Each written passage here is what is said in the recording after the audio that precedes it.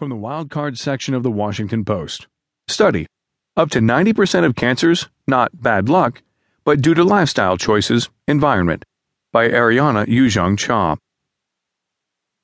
Scientists have long agreed that a person's risk of getting cancer comes down to a mix of genes, lifestyle, and environment, thrown in with some measure of chance. But the relative importance of each factor has never been settled. In early January, a team of researchers from Johns Hopkins Medicine caused a stir when they published a